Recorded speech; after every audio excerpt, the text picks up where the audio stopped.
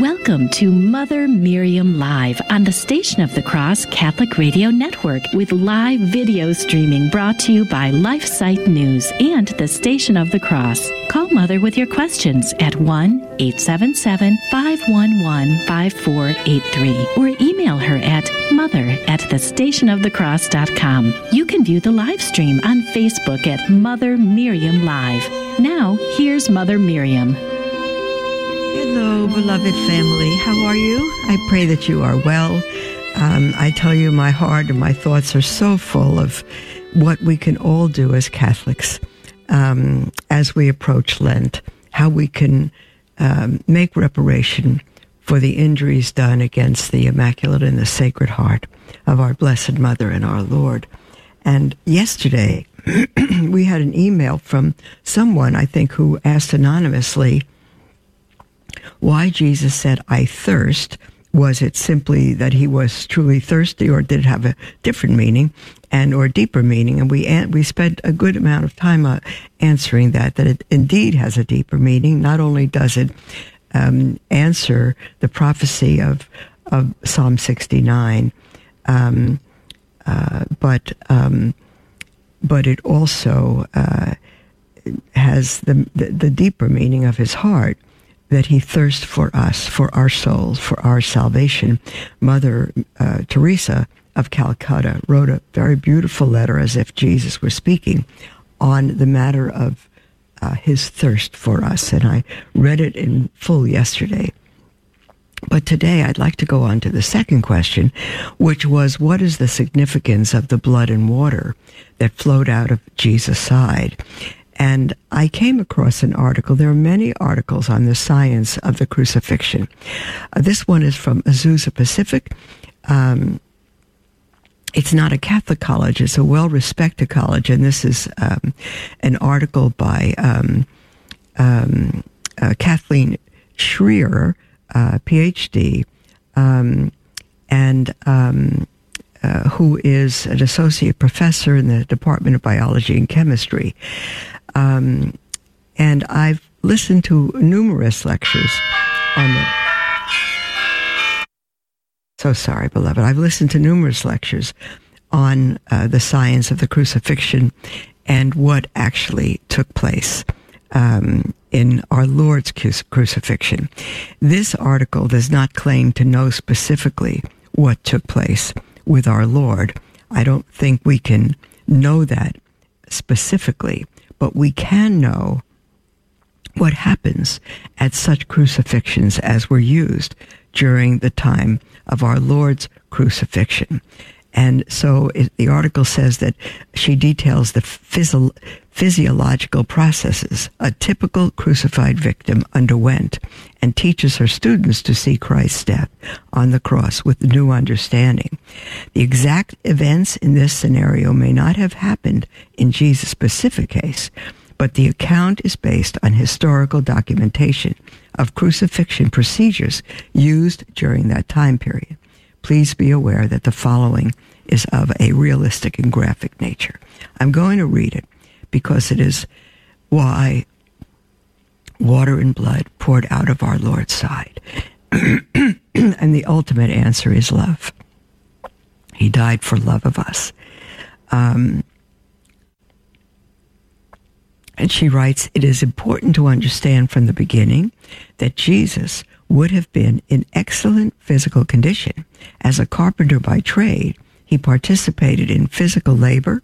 In addition, he spent much of his ministry traveling on foot across the countryside. His stamina and strength were most likely very well developed. With that in mind, it is clear just how much he suffered. If this torture could break a man in such good shape, it must have been a horrific experience. And she combines the Gospels of Matthew, Mark, and Luke in this scenario. After the Passover Matthew 26, Mark 14, Luke 22. After the Passover celebration, Jesus takes his disciples to Gethsemane to pray. During his anxious prayer about the events to come, Jesus sweats drops of blood. There is a rare medical condition called hematohidrosis, I probably haven't pronounced that right, during which the capillary blood vessels that feed the sweat glands break down. Blood released from the vessels mixes with the sweat. Therefore, the body sweats drops of blood.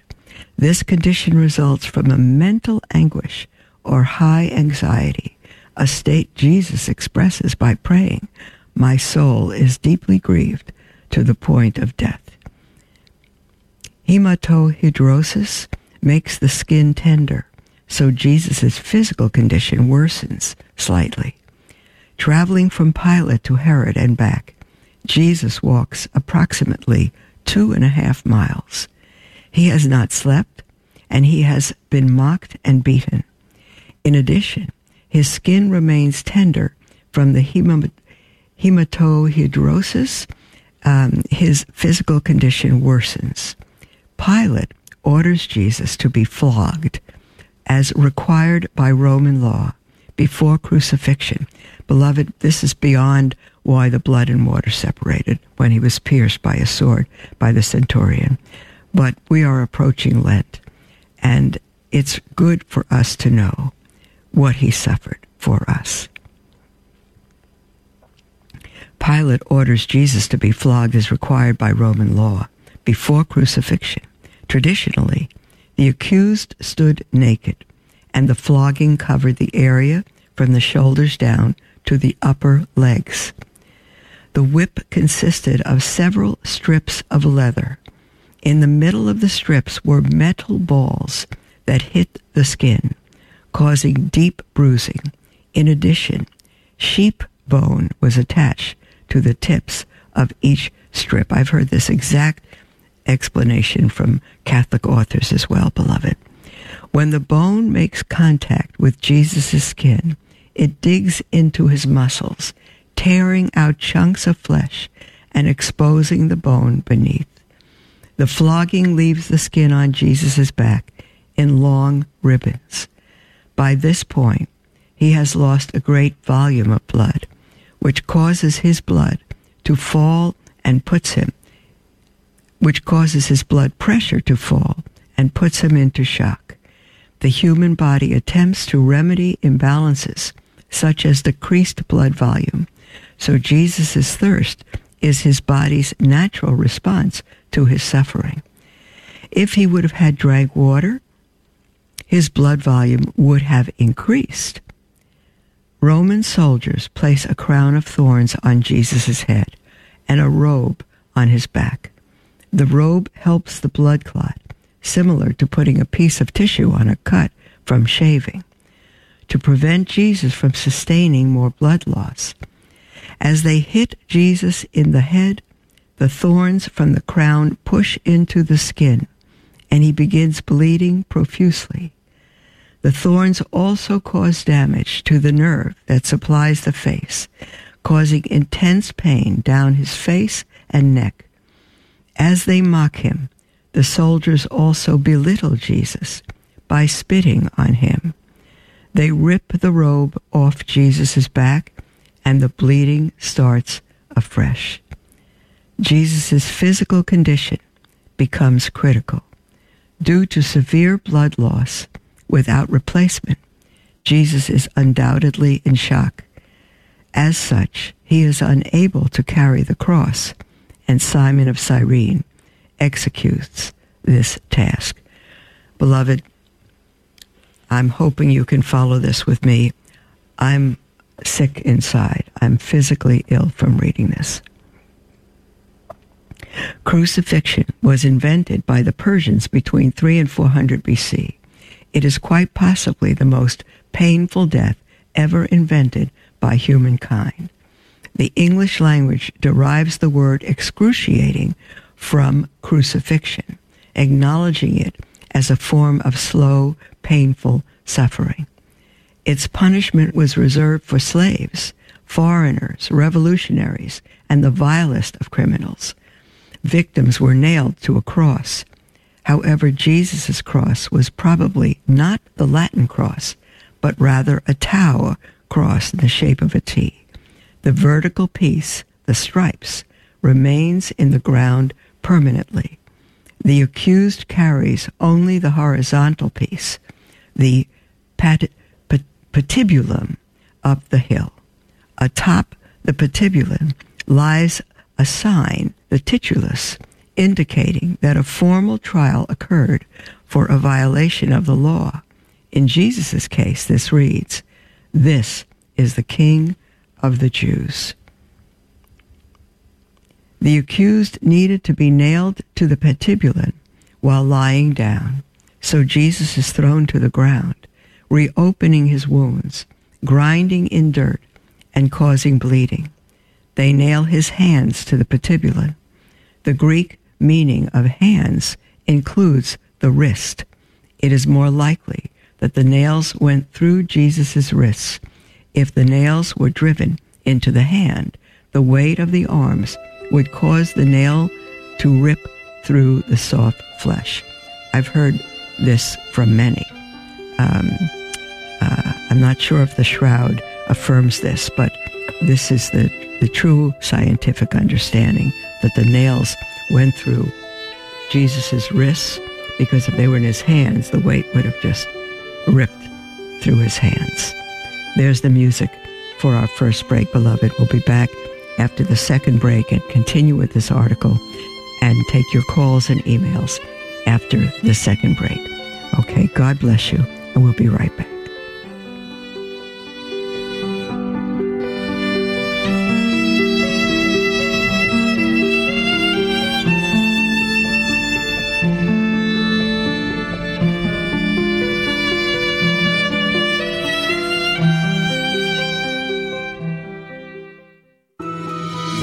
Hello, beloved. This is Mother Miriam, host of Mother Miriam Live. Like the Catholic Current and the many other programs that originate from the Station of the Cross, Divine Mercy in My Soul is all about the messages that Jesus revealed to St. Faustina. It is aired every Sunday morning at 11 Eastern and Tuesday nights at 8 p.m. Or you can listen anytime to Divine Mercy in My Soul on the iCatholic Radio mobile app. Here's the question for your non-Catholic friend. Understanding Melchizedek, Malachi, and Mass seem quite mysterious to most, even including Bible students. How about you? Well, here's your 3 best friendship tools for Catholic evangelism. Number 1, Melchizedek. He's the very first priest in biblical history. Though he's a prefigurement of Jesus' priesthood, Melchizedek was a person. To Abraham, he presented bread and wine, which are the biblical elements of a sacrifice, and now presented at a Catholic Mass. Secondly, Malachi. He follows up some 3,000 years later and says, "In every place incense shall be offered to my name in a pure offering." It is understood that the pure offering would be the sacrificial body and blood of Christ that is confected on every Catholic altar. Prophetically, this would replace and fulfill the ineffective temple sacrifices. And thirdly, my pesky comeback. That pure and holy sacrifice is not grape juice and a wafer at a non-Catholic communion service. Also, those elements are not Jesus' body, and they surely aren't Jesus' blood. However, I am glad to say that some grape juice and a wafer is a really nice summertime refreshment. Find me online at Smarty Pants Catholic Evangelism. Hear a powerful sermon you need to share with a loved one? Maybe there's a guest, prayer, or teaching segment that deserves another listen. You can listen to any of our network-produced programs at your convenience by finding us wherever you enjoy podcasts: Apple Podcasts, Spotify, Google Podcasts, Podbean, and the free iCatholic Radio app. Be uplifted in your faith. Listen today at thestationofthecross.com or on your favorite podcasting platform. Welcome to Mother Miriam Live on the Station of the Cross Catholic Radio Network, with live video streaming brought to you by LifeSite News and the Station of the Cross. Call Mother with your questions at 1-877-511-5483 or email her at mother@thestationofthecross.com. Welcome back, beloved, to Mother Miriam Live. We are live, and we're going to be taking your calls and your emails live following the next break. We are right in the middle of an article on the scientific explanation of exactly what went on in Jesus' day in a crucifixion. And of course, we can apply this to our Lord, even though every single detail might not be exact. but it is the form of crucifixion and physically what happens to the body. And just as we left before the break, the author says that instead of nailing our Lord's hands to the patibulum, the crossbar of the cross, they would have put the nail in his wrists, because to put the nail in his hand, the weight of his body would have just ripped through his hands. And I've heard this confirmed by many people. And she says, therefore, the upper body would not be held to the cross if the hands ripped through, if the nail ripped through the hands. If placed in the wrist, the bones and I've seen numerous crucifixes with the nails in the wrist. If it, again, on the hands, ripping through the hands, the upper body would not be held to the cross. And if placed in the wrist, the bones in the lower portion of the hand here support the weight of the arms, and the body remains nailed to the cross. The huge nail, which is 7 to 9 inches long, damages or severs the major nerve to the hand, which is the median nerve, upon impact. This causes continuous agonizing pain up both of Jesus's arms. Once the victim is secured, the guards lift the patibulum and place it on the stipes already in the ground. That's the long crossbar. As it is lifted, Jesus' full weight pulls down on his nailed wrists, and his shoulders and elbows dislocate. In this position, Jesus' arms stretch to a minimum of 6 inches longer than their original length. It is highly likely that Jesus' feet were nailed through the tops as often pictured. In this position, they're on the piece of wood like this, and the nail goes right through the top of his foot. In this position, with the knees flexed at approximately 90 degrees, the weight of the body pushes down on the nails, and the ankles support the weight. The nails would not rip through the soft tissue, as would have occurred with the hands. Again, the nail would cause severe nerve damage. It severs the dorsal pedal artery of the foot and acute pain. Normally, why am I reading this? Maybe some of you listening have said, oh my goodness, Mother, would you stop? We can't take this. Well, our Lord did, but he didn't take just a reading of it. He went through this, beloved, and we need to know this, not turn our backs on what God went through for us. Normally, to breathe in, the diaphragm, which is the large muscle that separates the chest cavity from the abdominal cavity, must move down. This enlarges the chest cavity, and air automatically moves into the lungs, which is through inhalation. To exhale, the diaphragm rises up, which compresses the air in the lungs and forces the air out, exhalation. As Jesus hangs on the cross, the weight of his body pulls down on the diaphragm, and the air moves into his lungs and remains there. Jesus must push up on his nailed feet, causing more pain, simply in order to exhale. In order to speak, air must pass over the vocal cords during exhalation.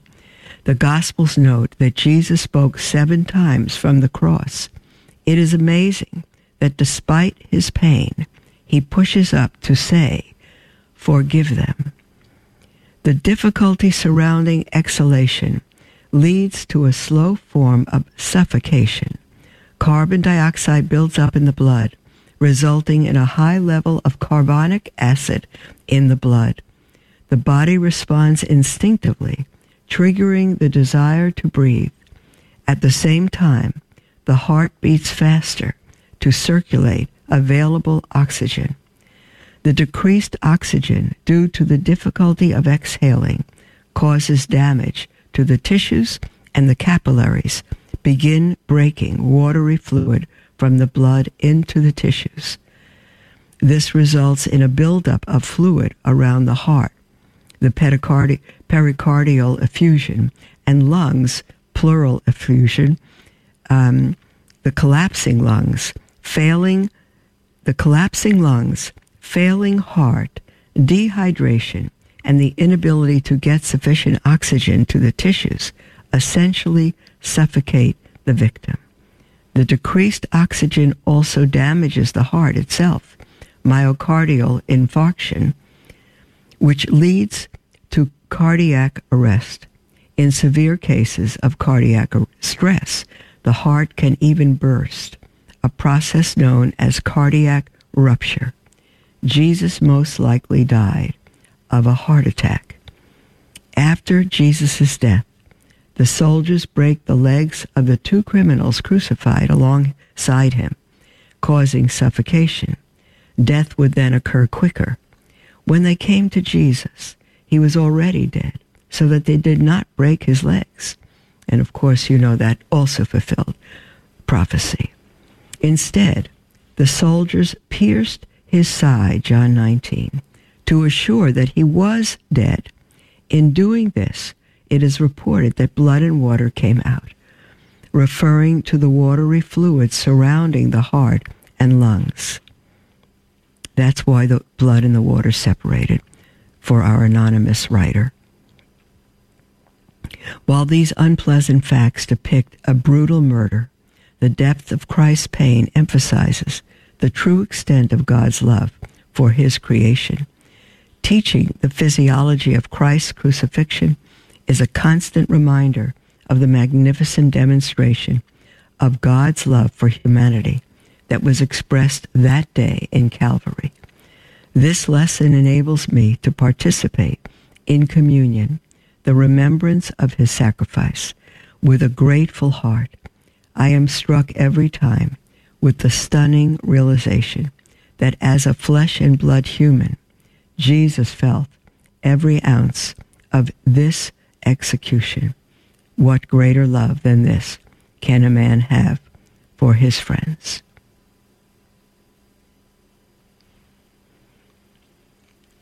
Well, beloved, that's the end of the article. Would we dare complain of giving up coffee or chocolate or soda or dessert or any kind of food for Lent? Can we imagine complaining when we read what our Lord went through for us in giving up his life in such unbelievable torture? I think as families you should replay this, reread it, or just look up our Lord's crucifixion, the science of our Lord's crucifixion on the cross in your computer. Do a search, and you'll come across many articles. I trust Azusa Pacific, which is why I read this one. But there are many, many scientific studies and whole books written on what our Lord suffered on the cross. There's no words for it. I'm physically ill just from reading this. And our Lord went through it. Did he have to? No, he didn't have to. And people say, well, why did he die on the cross? Couldn't he have saved us another way? I have no answer to that. God could have done whatever he wanted. But he set up the entire course of history. He set up the entire sacrificial system for his people, through whom the Messiah would come, to know the price of sin, that the wages of sin is death, and only the death of a sinless, bloodless animal could pay the price of sin. Our blood could not suffice. It would take the blood of a sinless Lamb of God, which God became for us. If we have little appreciation, if we take it as a history lesson, I don't imagine that any heart that could simply take this as a history lesson or something that happened 2,000 years ago, or just something that his knowledge fills him with today, so that he goes through the Passion at church and each Easter Vigil, I think such a one is I can't even say they're Catholic or Christian, because that's just the movements of a soul that keeps up a nominal description of being a Christian. Nowhere in Christianity, beloved, certainly not in my 18 years of evangelical Protestantism, are we taught, or is it even suggested, that we could go through our Lord's temptation in the wilderness, that we could crawl up with him on that cross on Calvary, which is what happens at every Mass. At every single Mass, Christ is not crucified again. He was crucified once for all. But that once for all crucifixion is brought through time and on to the altar of every Catholic church during Mass. And when the priest holds up the host, which is mere bread and water, wheat and water, that little round wafer, and he pronounces over that wafer, "This is my body." If we could see with our eyes what our heart understands, we wouldn't see the priest, because in a sense he doesn't exist then. It is Christ who is the high priest, Christ who is the victim, and Christ it is who says, through the instrumentality of the human priest, who's another Christ, an Altus Christi, it is Christ who says through that priest, as the priest holds up the wafer, it is Christ who says, "This is my body." And wheat and water obey. Just as at the Last Supper, Jesus took up wheat and water in the form of matzah on the Passover, and he held it up and he said, "This is my body."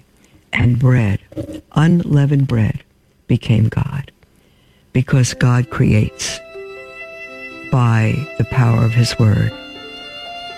He created everything out of nothing. He said, "Let there be light," and there was. This is my body, and it became so, which is why the Last Supper is the Last Supper of the Old Covenant, and the First Supper of the New Covenant in his blood, which made the Last Supper of the Old Covenant, the Passover, made it the first Mass of the New Covenant in his blood.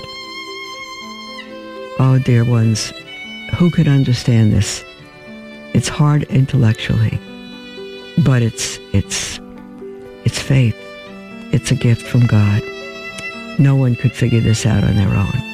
It's a gift from God for everyone who wants to know God and the salvation that awaits them.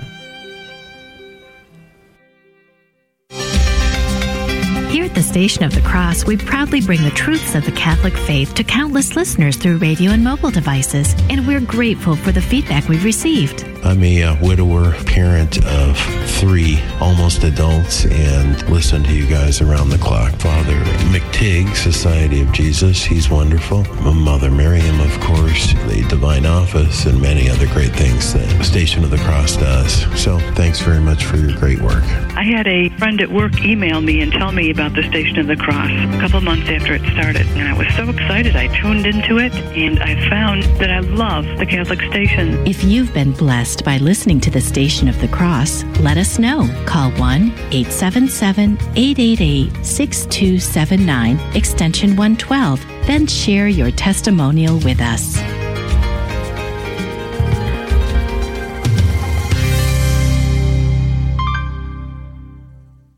We hear all the time from listeners who discovered the station by seeing a Try God bumper magnet in traffic.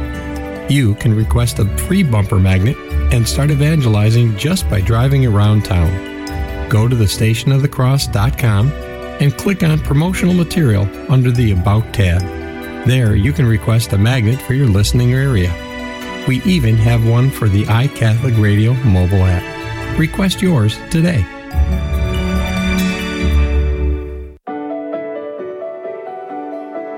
This is Jesuit Father Robert McTigg, your daily host of the Catholic Current. Join me on Thursday at 5 p.m. Eastern to welcome back Dr. Catherine Pakaluk. The world says smart women don't want to have kids. Dr. Pakulak has proof that the world is wrong. Don't miss out. Join us on the Catholic Current on Thursday at 5 p.m. Eastern, coming to you from the Station of the Cross and the iCatholic Radio mobile app.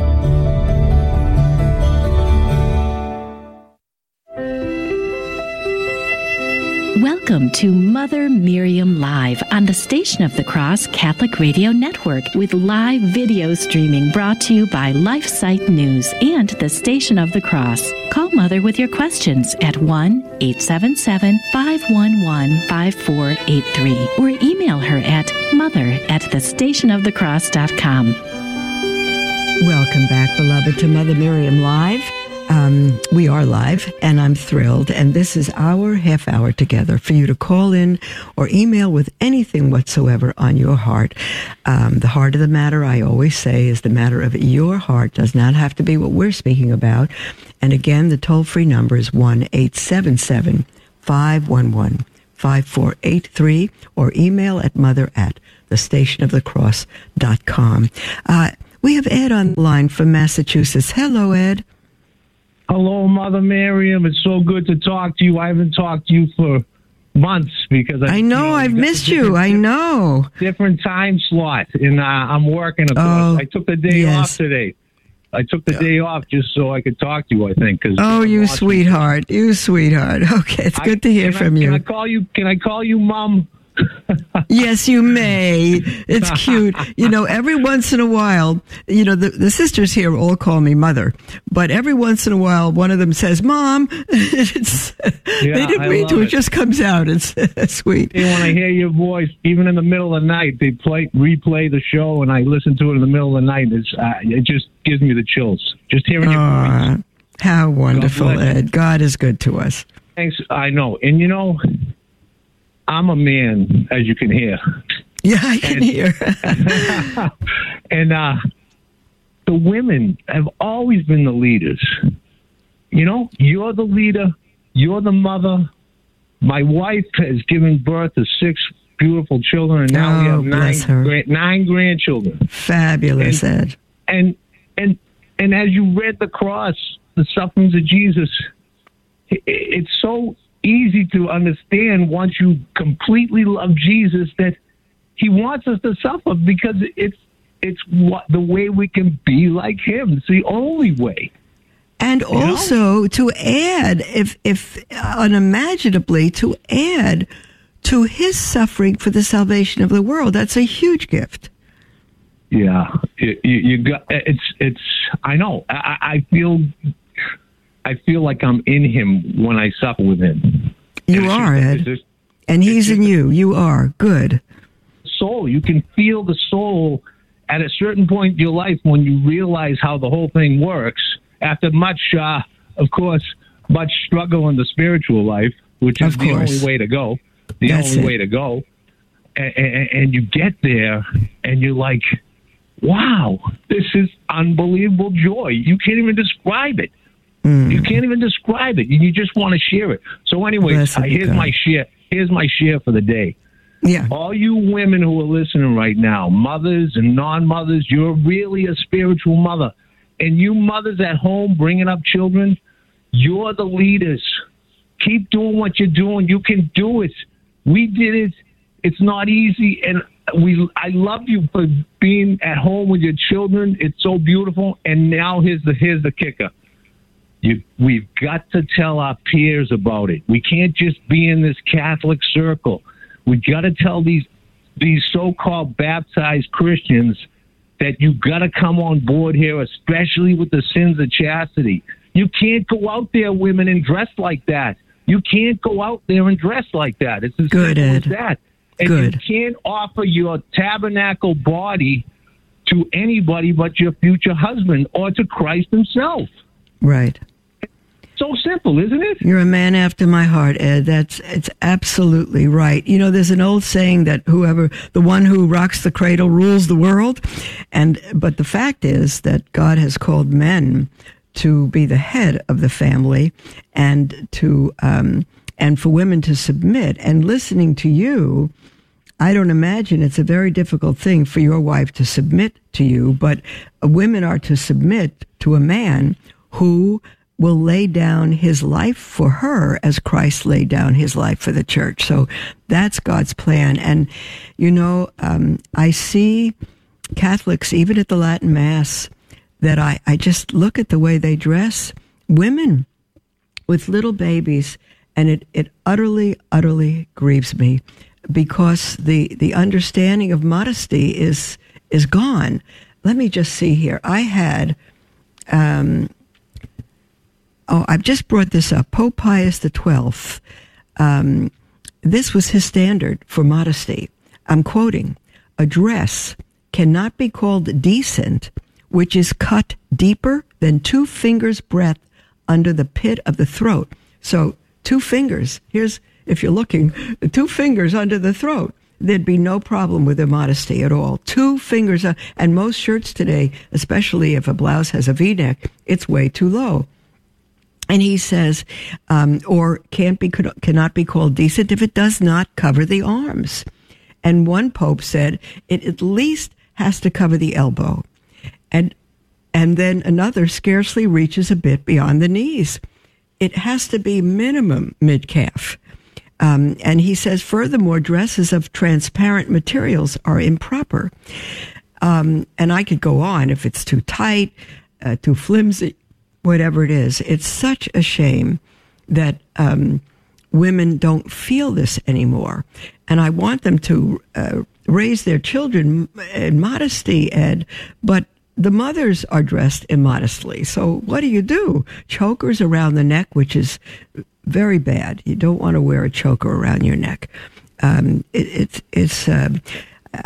wish somehow, like you, Ed, that women would display their inner beauty by their outer beauty, because the outer beauty of immodesty contradicts the inner beauty of a woman. I know. The devil wants to come in through the eyes. And, oh, yeah. There you go. We can't. Yeah. That's right. All right. God bless you. I won't take up any more time. And I love you for your call. I hope you won't be missing groceries because you took the day off. God bless you, my brother. We're blessed so many ways. Thank you, Mother. Thanks, Ed. God bless you, sweetheart. We have an email from somebody who writes in anonymously and says, "Dear Mother Miriam, I'm wondering what your thoughts are on the use of social media by priests as well as members of religious communities. Why do I ask this question? Well, sometimes, here, I'm part of a religious community and I'm using the media, so obviously I approve of it.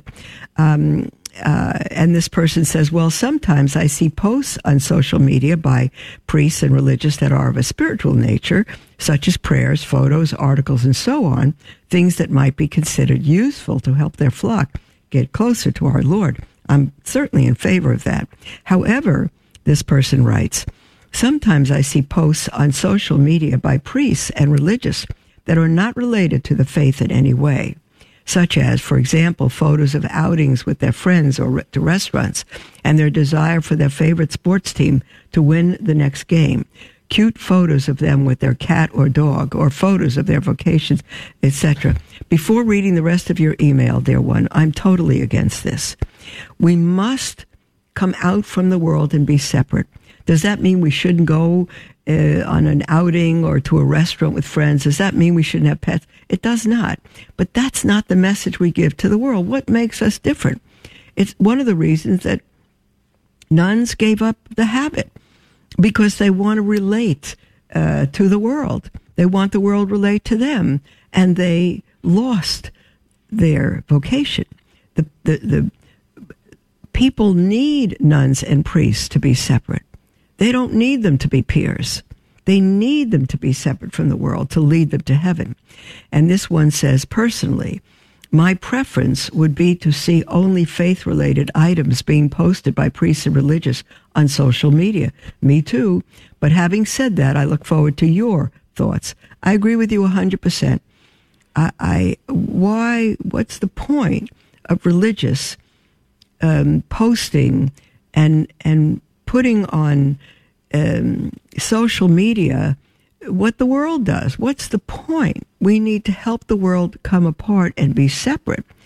And he says, or she says, thank you kindly. May God continue to bless you with all that you do. Thank you very much. I agree with you totally, totally, totally. I even question priests and religious using X, which was Facebook, and other things. I even question that. It needs to be holy. It needs to be holy.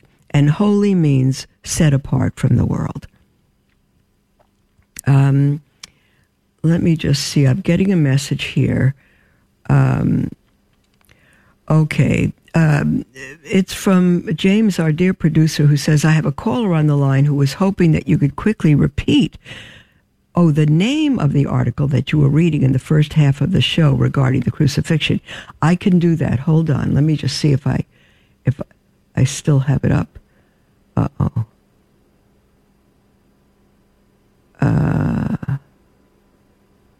Oh dear. Hold on. I'm looking for it. I don't know if I already deleted it. Just one moment. I'll see if I can find it. You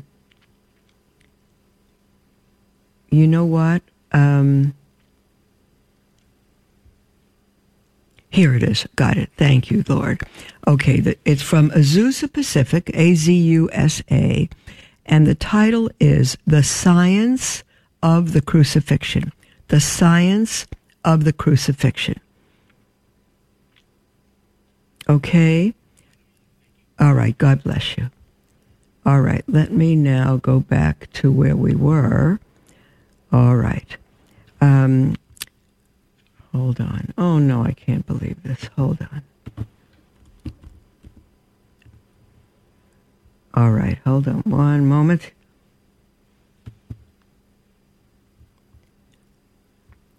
All right. We have an email from Mark. Mark says, hello, Mother. I have a question regarding something that I saw in an outline group. An online group, sorry. The group is Catholic Faith Defenders. Specifically, the author says that it is very wrong to make the sign of the cross after receiving the Eucharist. I was surprised to see this, as I've done it all my life and see many others doing the same. Can you tell me if this is indeed correct? Thank you, Mother Miriam. I tell you, Mark, I'd have to look that up. I don't know. I've never heard that before. I make the sign of the cross after receiving the Eucharist. I wish the explanation was there. If the author says it's very wrong to make the sign of the cross after receiving the Eucharist, I would hope that he would have an explanation, or she would have an explanation, which is not posted here. So I will, hopefully at the next break, try to get that online and see if there's any explanation for it. My immediate guess is that we're before Christ, we're receiving him, and if Jesus were standing before us in person, as he did when he was on earth, and he is before us in person in the Eucharist, would we say, Lord, I love you, and make the sign of the cross in front of him? The fact that we were in front of him, would we say, Lord, I love you in the name of the Father, Son, the Holy Spirit?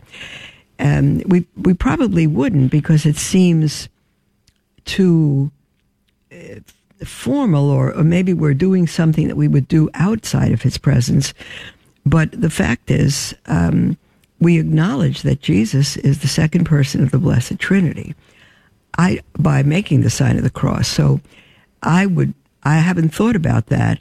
we go to a Latin parish, and I don't know of anyone who does not make the sign of the cross, including myself, after receiving our Lord. So I'll see, there's the music for our second break. I'll see if I could take a look real quickly at Catholic Faith Defenders and see if there's an explanation. And then we'll be right back. We'll have 10 minutes, which is enough time if anyone wishes to call in. Toll free 1-877-511-5483 or email at mother@thestationofthecross.com. We'll be right back, dear ones.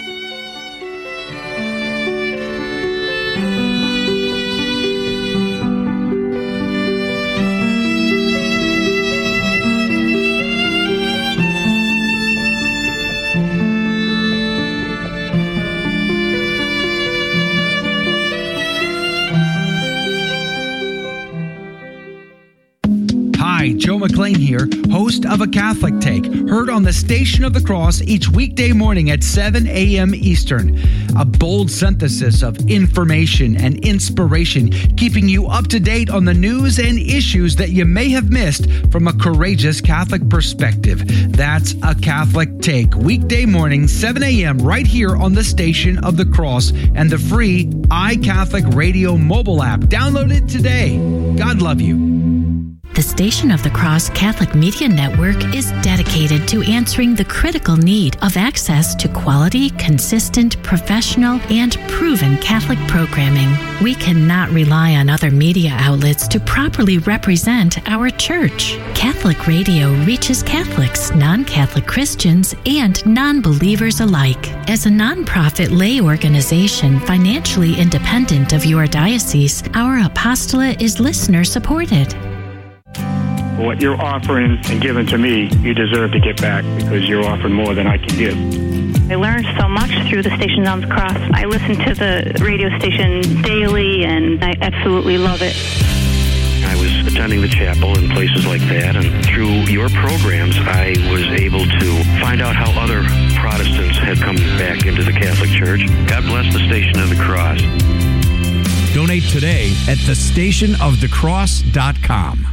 30 seconds on the gifts of the Holy Spirit, brought to you by the Station of the Cross. The gift of piety is explained in the Catechism of the Catholic Church as the gift which leads one to devotion to God. In St. Paul's letter to the Romans, he writes, "The Spirit you received is not the spirit of slaves, it is the spirit of sons, and it makes us cry out, Abba, Father." The gift of piety stirs up in us the desire to love, respect, and honor our Lord.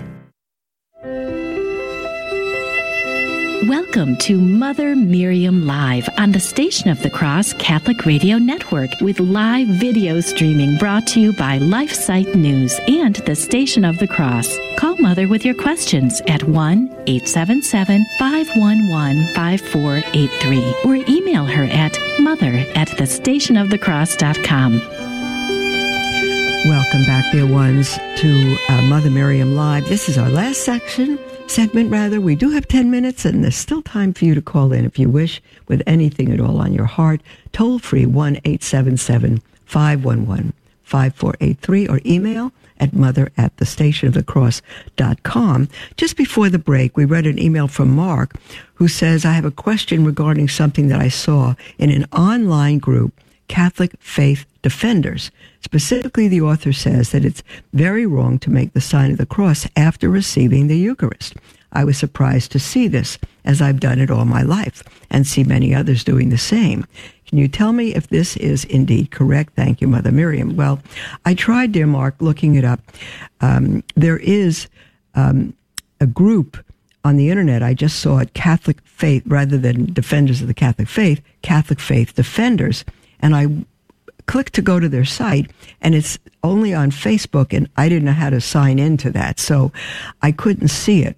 But I did look up very briefly the question, is it okay to make the sign of the cross when receiving communion or after receiving communion? And the answer of a priest was absolutely. There's nothing to stop us from doing that.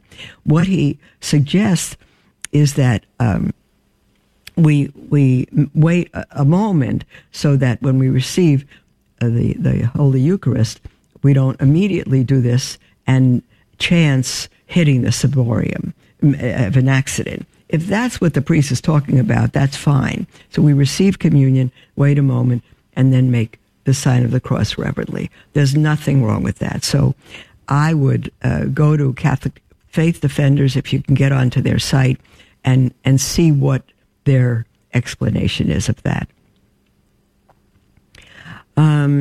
We have an email from someone who writes it anonymously and says, I have a few questions for Mother Miriam. Number one, what recommendations or reflections would you have for young men who are looking to make a commitment of engagement to get married? Number one, get a spiritual director, a good, holy priest as a spiritual director, and begin to live the life you would live as a husband. You would eliminate anything that is unspiritual from your life. You would read good books. You would develop a prayer life if you don't have one. You would learn the faith that you're going to pass on to your wife and your children. You would gather good, holy Catholic men around you who keep each other accountable in living holy Catholic lives. That's number one. Whatever our desires are, don't wait. Because if you wait, you'll get married and you will flounder. Begin now to live the life you would want to live as a holy, godly husband of God. Number two, he says, is there a difference in the process of customs of marriage between Ordo and Tridentine? I would say yes, without having them before me. The Tridentine sacraments, under the old extraordinary form, which is not old, it's still current and new, forever new, the Mass of the Ages, are deeper, more extensive, more beautiful, more complete than anything you will come across in the New Order. So there is a difference, and you can simply look online to bring up the difference of the sacrament of marriage between the Novus Ordo and the Tridentine Mass. But without looking at it, I will tell you yes. I've been to both. I've been to a wedding in the Novus Ordo, and I've been to a wedding in the Tridentine, and the reverence and the beauty cannot be compared. Number three, are there opportunities for lay people such as myself to have in-person conversations with you? Could I offer you lunch or a meal and have a conversation? My goodness. Well, yes. We've had a number of families and individuals who are coming through Tyler stop and visit and say hello and have a meal with us, or even private conversation. That's not a problem at all, dear one. Absolutely. Okay. There's also, if you're not here in person, we could also make a phone appointment. So that's also possible. This person says, I used to live in Tyler when I went to university, but now I live about 2 hours away in Dallas. Oh, that's very close. I encourage a lot of my friends, family, and even my girlfriend to listen to your podcast. That is why I seek to be careful about my questions. Best regards, Anonymous. God bless you, dear one. God bless you. I invite you to come to our priory in Tyler for a meal with us or conversation, and you're welcome to bring your girlfriend as well if you wish. Okay. We have another email from Anonymous who says, Dear Mother Miriam, I am engaged to my fiancé, and we have our wedding date set for October of this year. When he initially proposed to me months ago, my family was supportive. They were reluctant, but supportive of the decision for us to get engaged. There has been a particular tension between him and my sister since we met. When he would visit the house, my sister refused to say hello to him or acknowledge him at all for several years. My goodness. Though things seemed to get better recently, there was an incident in which my fiancé said something that offended my sister, and she told my mother. My fiancé felt like my sister went behind her back with this maliciously and got very angry. Due to the bad nature of the relationship they had previously, my fiancé asked me to ask her not to be my maid of honor. I was completely distraught when he asked this of me, and I expressed to him that I believed it was wrong and would cause more problems. He convinced me to ask her. However, this is not sounding good. Well, my mother became irate with, I'm going to say, first of all, before reading further, if your fiancé convinces you not to ask your sister to be your maid of honor simply because he doesn't like her personality, that's a man you should not marry. You shouldn't marry him. He has no right to take someone of your own flesh and blood and dictate to you that they shouldn't be your maid of honor. And the fact that your fiancé got very angry at your sister's situation, he's not a mature man. It doesn't mean your sister is right. It means the man you're looking to marry is going to be a very troublesome husband. He's going to try to rule over you wrongly. He's going to get very angry when he doesn't get his way or when things aren't right. This is a man you should not marry. And she goes on to say, well, my mother became irate with me for this decision, and she should. And I now realize it was completely wrong. Good. I apologized profusely to my whole family and confessed what I did in confession because I believe I carried out revenge unjustly. My sister is now refusing to attend the wedding at all, and my mother says that she will not attend either if my sister doesn't attend. Well, everybody is extremely immature in this situation. They're very immature. But it happened because you didn't have good counsel on what to do in this situation. My father seems more forgiving on the matter. My family told me they believe my fiancé is controlling me. I think the same. And that he has driven a wedge in the family. I love my fiancé dearly and I wish to marry him.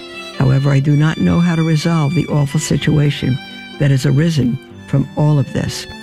There's the ending music, dear one. I'm going to take your email again first thing tomorrow for the half hour that we take emails. I believe you love him dearly, but he is not ready for marriage. He has to mature, and the situation in your family should be mended. We'll speak with you all tomorrow. God bless you.